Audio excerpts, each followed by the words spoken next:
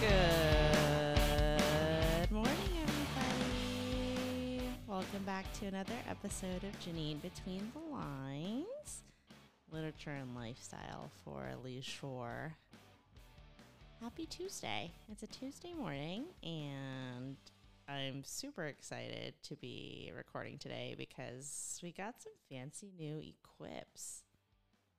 Yeah, I went in and, as an early graduation present, got myself one of these fancy old Rodecaster Pros. So you guys will have to let me know exactly how the quality is going in the, just let me know, tweet me, get at me at some points. But it's really exciting. Excuse me. Can't wait to show you guys. Today's episode, I kind of wanted to start. Is there a number of series that I don't want to start? Also, pardon the rasp in my voice. Currently drinking my morning coffee and wanted to hop on and kind of talk to you guys about the books that I've been reading for the past 3 months since the beginning of this year. This is what I want to call it, and I'm workshopping it. I just thought it was kind of whimsical, but I want to call it like Janine's Reader's Digest, and kind of give you my little reviews on the books that I've been reading up to a certain point. So I've got 3 on the list today. I've got Ugly Love by Colleen Hoover. Colleen Hoover, man.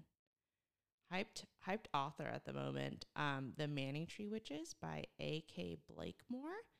And Rainbow Milk by Paul Mendez. So if you would like to listen to how I feel about these books, then just keep on listening. Thank you again for tuning in, and I hope you enjoy the episode.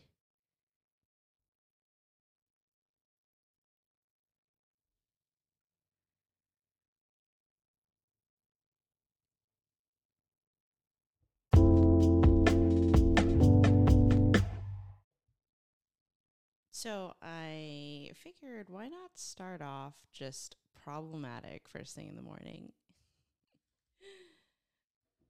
Those are my thoughts when I wake up. And if I'm feeling spicy, then that's how I govern my day. But, you know, it happens. I'm just so sorry. I'm so distracted by this new setup. Office and recording space is pending. Hopefully I can tap into my interior decorating side that I never knew I had and really dress this place up. You guys have, like, in my mind, the setup is pretty awesome.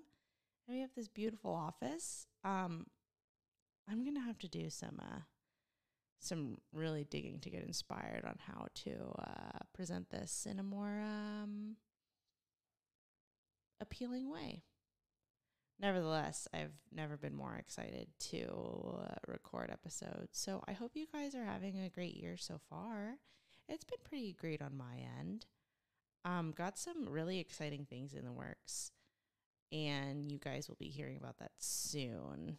And it's kind of like what spurred on getting this new equipment and everything. I've been meaning to get, upgraded for a while, but things pending, to be determined, to be announced. So stay tuned. But the first book that I wanted to discuss was Ugly Love by Colleen Hoover. Now, when did Colleen Hoover pop?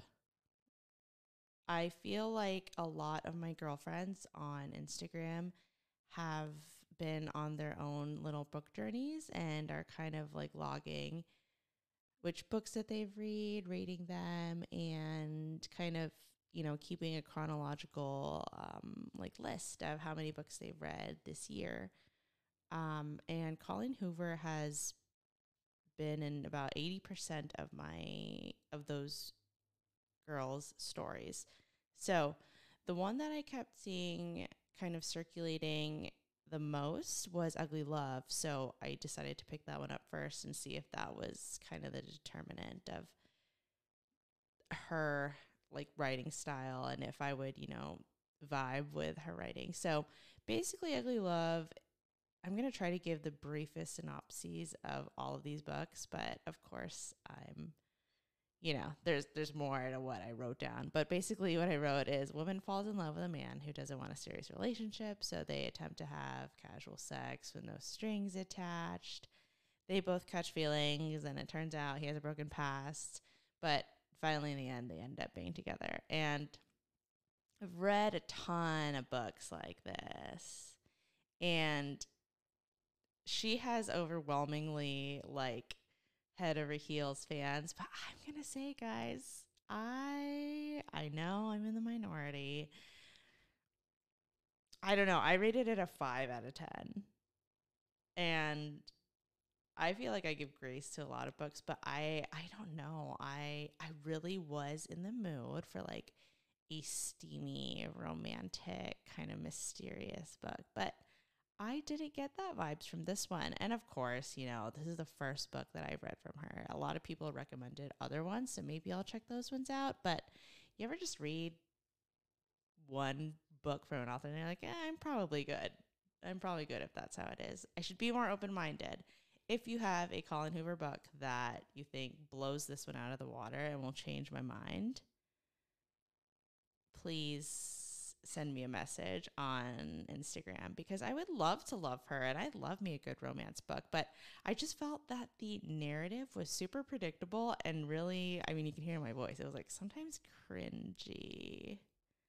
Like it was kind of a reach in like trying to make things a little more like romantic than what was playing in my imagination, at least. And you know, when I read it at first, I was like, oh, she's you would think I would be more into it, considering like the protagonist is a nurse. She's in nursing school, or you know, she's getting her like an advanced degree or something like that. But I don't know. It still definitely felt like a reach to me. And I feel like the main I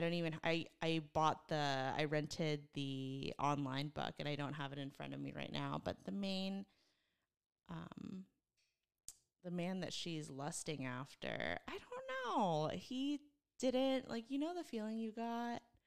Just reminisce for a second on how Edward Cullen made you feel when you first read about him. I'll give you a few seconds. And this, you know, this guy didn't really, he wasn't as riveting. He definitely was like, the descriptions made him sound like super mysterious. And in terms of mysterious men, like I love reading about them. But like I said, with the plot being pretty predictable, I don't know. Nobody really wants a mysterious man. Is that a reach? Tell me if you agree or not. But realistically, like this woman who has a great career going for her, and she's working on herself, and, you know, moved to San Diego, starting this new life. I don't know, maybe I'm like relating it too much to In Person, and I know this is a fictional story, but honestly, nobody wants a mysterious man unless you're single as a freaking Pringle and you don't want anything serious. But she's wanted something serious from the beginning. So I don't know. It didn't seem it was actually a quick read. It was a quick read. I probably finished it in like 2 days. But the only reason why I finished it is because I was reading so fast, hoping for something like hoping for it to give me a little more zhuzh. Like, oh, this part seems like it's going to be the next best part. But then it ended up kind of disappointing. So please don't hate me. 5 out of 10, Ugly Love. Wasn't impressed. That was my first January book. And then I move on to The Manning Tree Witches. The Manning Tree Witches by A.K. Blakemore. I'm realizing that I'm a hard critic. Who knows? But Manning Tree Witches by A.K. Blakemore. Basically, the premise is family of witches in, I think, 1600s England. Really gave me Year of Wonders vibes, if you guys listened to that episode. But basically, coven of witches in a town. There is a man named John Eads who proclaims himself as the witch hunter general. And I don't know what is going on with me, but I'm in such like a witchy mood right now. I think moving to Boston and being super near Salem, these are my influences. um, that has really had me interested in them. But also, Year of Wonders has made me like just really piqued my interest about that area and witch hunts in general. And I don't know. I never, I feel like I like the realistic because, you know, I was never really a huge like Harry Potter fan or anything like that. But the fantastical realm that I'm more into, or I'm really in a witchy mood, is what I'm really in a roundabout way trying to say. But basically, the witch hunter general goes to that town and he's sick. He's a creepo to the max, and really weird stuff goes down. Do you love my very vague synopsis? I'm trying to do it just in case you guys want to read it too. But I gave this one a 7.5 out of 10. 7.5 out of 10.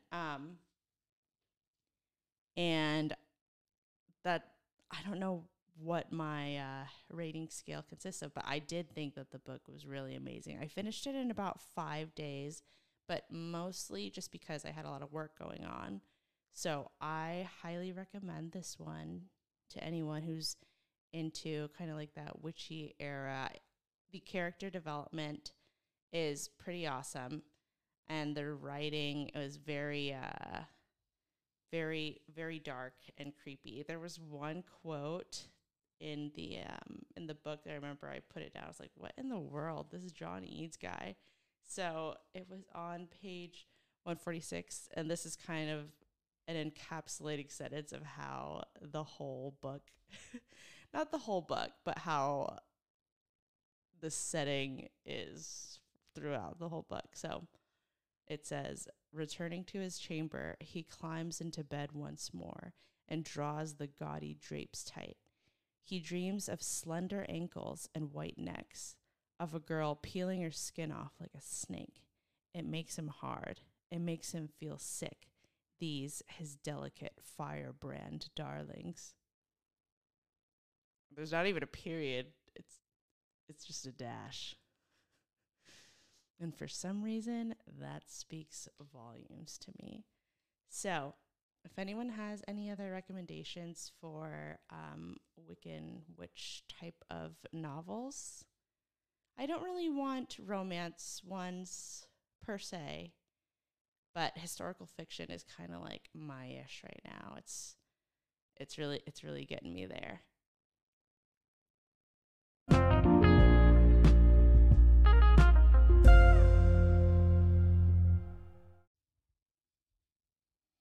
And then lastly, I picked up, in honor of Black History Month, I picked up Rainbow Milk by Paul Mendez. Recommended to me by an associate over at All She Wrote in Somerville, Mass. And shout out to this bookstore. It's beautiful. I am in front of their bookmark right now, and their mission is an intersectional, inclusive, feminist, and queer bookstore that supports, celebrates, and amplifies underrepresented voices to readers. So they had a whole Black History Month section, and I took my pick because the summary and the cover art was beautiful. So really visually appealing. Basically, Janine's version of a synopsis, the book starts out with a man from Jamaica who moves to England with his family for a better life, but it ends up during his work, he goes blind and can't work anymore. Goes into the struggle of that for, I'd say, the first third of the story is what it feels like. And then it moves on to the perspective of Jesse. And Jesse is pretty much, he was born into a family of Jehovah's Witnesses, and he ends up being excommunicated due to his journey regarding his sexuality and his kind of life's path that leads him to sex work and kind of navigating his identity. So I rated this one, like I said, I'm a hard critic. I rated it a 6 out of 10. It was a little bit slow for me. Um, the I do love the way that Paul Mendez used his the language that he uses in the beginning part of the book when in regards to Norman's story. It really puts you into his shoes when it comes to hearing the voices of the people he's interacting with, and you can kind of hear his voice in your thoughts as you read. Does that make sense? What kind of writing style? It takes a very like skilled writer, I feel, to really transport you into a setting and be able to see through the main protagonist's eyes. I think he did that really well. But regardless of that, I did feel like it was a little bit slow for me to get through his story. It wasn't a difficult read, but I just felt that it really picked up more when it moved on to Jesse's story, because it was approaching the years that I was actually alive and could relate to a small portion of his struggles. It gets pretty spicy. It's quite explicit. And there are parts that are very heart-wrenching when it comes to his feelings of isolation and his failed attempts at connection, kind of to strangers, because he's never felt a true connection before. And watching him try to navigate that, it was very touching. Let's see. So Jesse's story kind of jazzed it up a good bit, but then towards the end, I want to say like the last quarter of the book, it started to slow down again, and I found myself towards the end just, oh, okay, I'm ready for this book to be over. But I think that the message that it sent was it is a very important aspect that a lot of people need to read about. And there are I have a lot of friends experiences that I've been honored to have been told that really made me relate to Jesse's struggle and going through that, in terms of, coming from a religious family and not feeling accepted and having to independently kind of figure out, your journey in life, being different from everyone else around you, and being criticized, ridiculed, and abused for, your sexual preferences. So it was touching. I still rated a 6 out of 10. I wasn't drawn in the whole time, but definitely a very, very rewarding book, to say the least. And I want to touch on a subject that,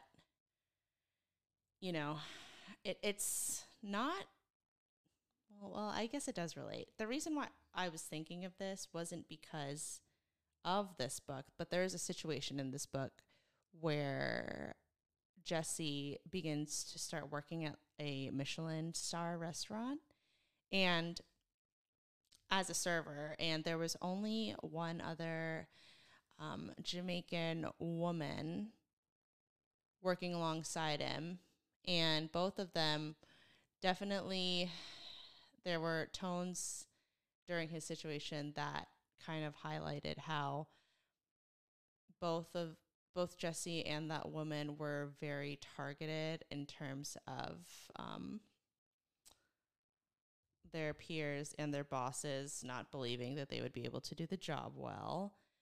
They were constantly targeted in terms of their physical appearances by guests, and kind of hypersexualized and what's that word? Oh, a lot of people had some sort of fetishes for Jesse at that time. There was a customer who wouldn't stop uncomfortably complimenting his lips and his hair, and really making very uncomfortable comments because he looked different than any of the other servers that were working there. So that really I don't remember what spurred it, but luckily that does kind of relate to Rainbow Milk as well. But I was thinking about the importance of racial visibility and transparency, and how that has increased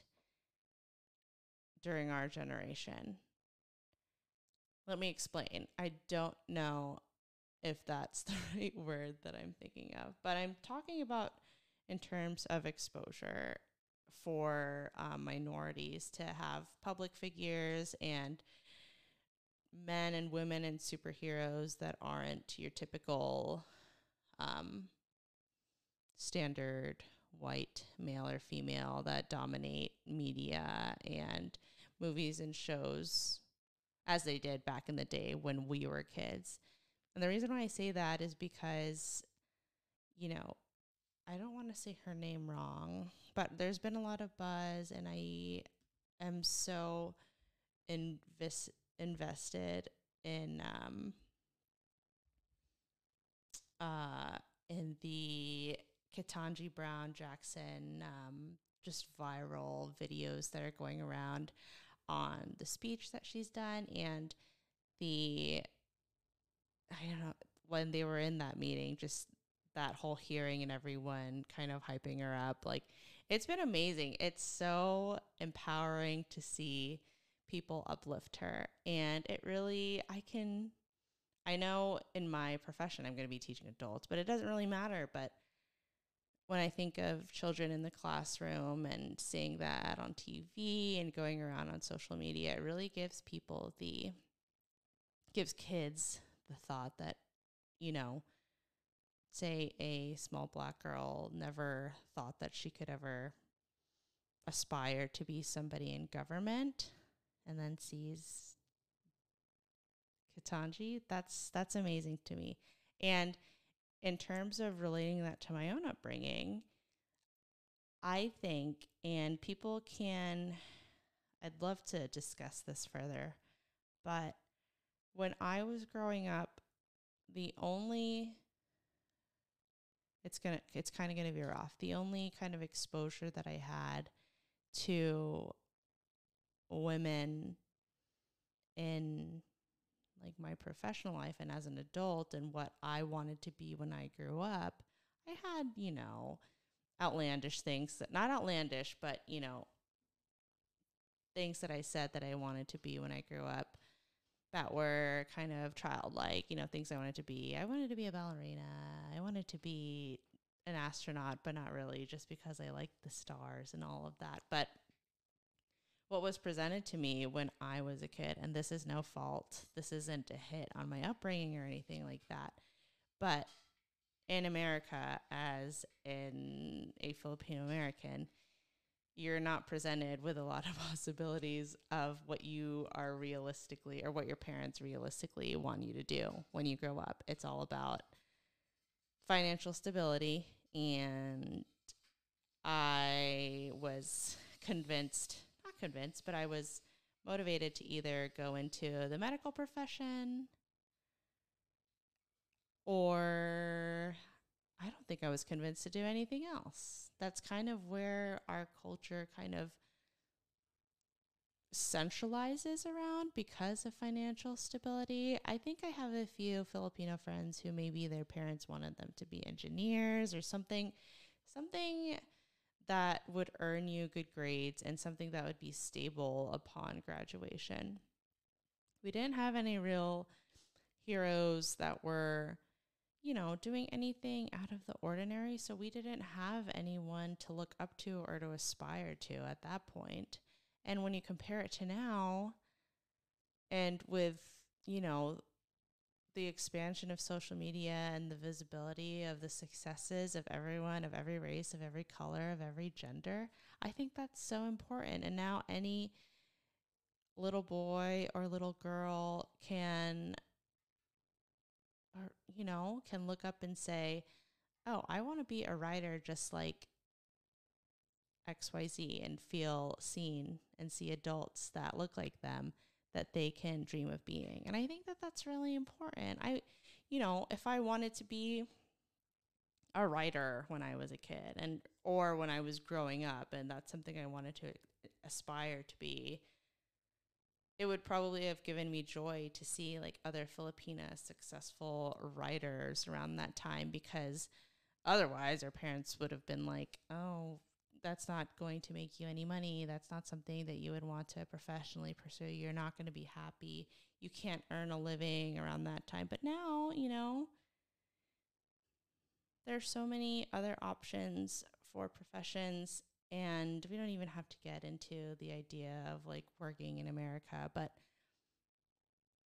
it's the pursuit of happiness has become a lot more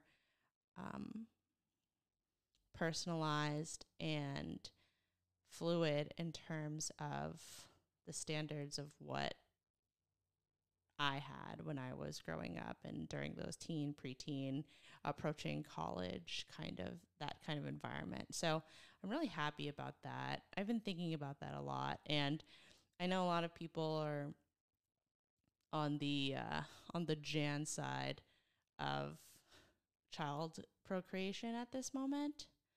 And a lot of people are, I'm making wide generalizations here, but there are times when I think, I don't really want to bring children into this world.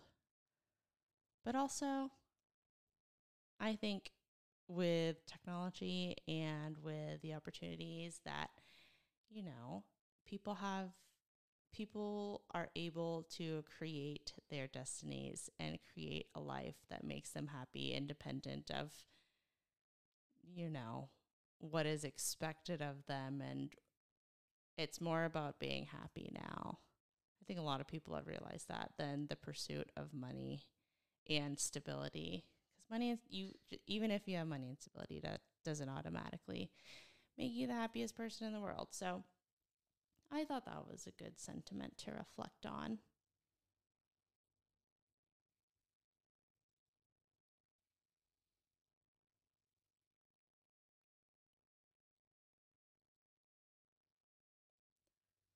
Yeah, I think that the only Disney princess that we ever aspired to be was Mulan. And in terms of creative professions, the only person that I'm thinking of, oh, well, that's kind of a stereotypical thing about Filipinos too. If like most of them can usually sing very well. And then if you didn't, then it was kind of like, oh, that's weird. You're not good at karaoke and you don't want to step up to the mic automatically and you don't know Leah Salonga songs. Weird. So, yeah, I think that having such an open world right now and having the ability to identify with others and having children be able to look up to figures that aren't just cultural norms is so important. And that's something that I really look forward to in the future, being able to show my children that they can aspire to be anything that they want, not just what society says is expected of them or what is even just logical. I just want my kids to dream. I feel like I wasn't told to dream. I was told to, be safe, be smart, and take the least risk possible. So that's kind of the thought process behind that.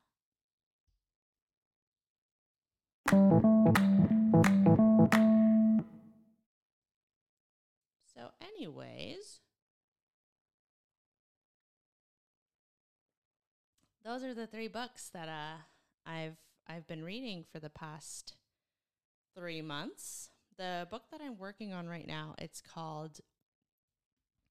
is by Kazuo Ishiguro, and it's called The Remains of the Day. And so far, so good. At the moment, I'd rate it at about a 7 out of 10. I'm about halfway done, but so far, so good. That will be in my next little, maybe I'll call it like Reader's Roundup. That's kind of cuter. Name is being workshopped. But thank you guys for listening to this quick little episode. I am so excited to be recording more consistently. I want to record at least once a month. That's my goal. And maybe even like I told myself possibly every 2 weeks or so. So just stay tuned. I definitely will be doing more of these Reader's Digest, reading Roundup kind of episodes. So if you have any book recommendations, please send them to me on Instagram and Twitter. And if you are even harder of a little Janine BTLer, a little beetle of mine, I'd love to have you on as a guest. Let's talk about a book together, because this little roadcaster thing is pretty legit. So thank you again for listening. I love you all, and I'm using the uploaded the uploaded soundboards and music on the roadcaster. So theme songs and stuff pending, but I just want to say thank you again. I love you guys. Have a great rest of your day, and see you in the next episode.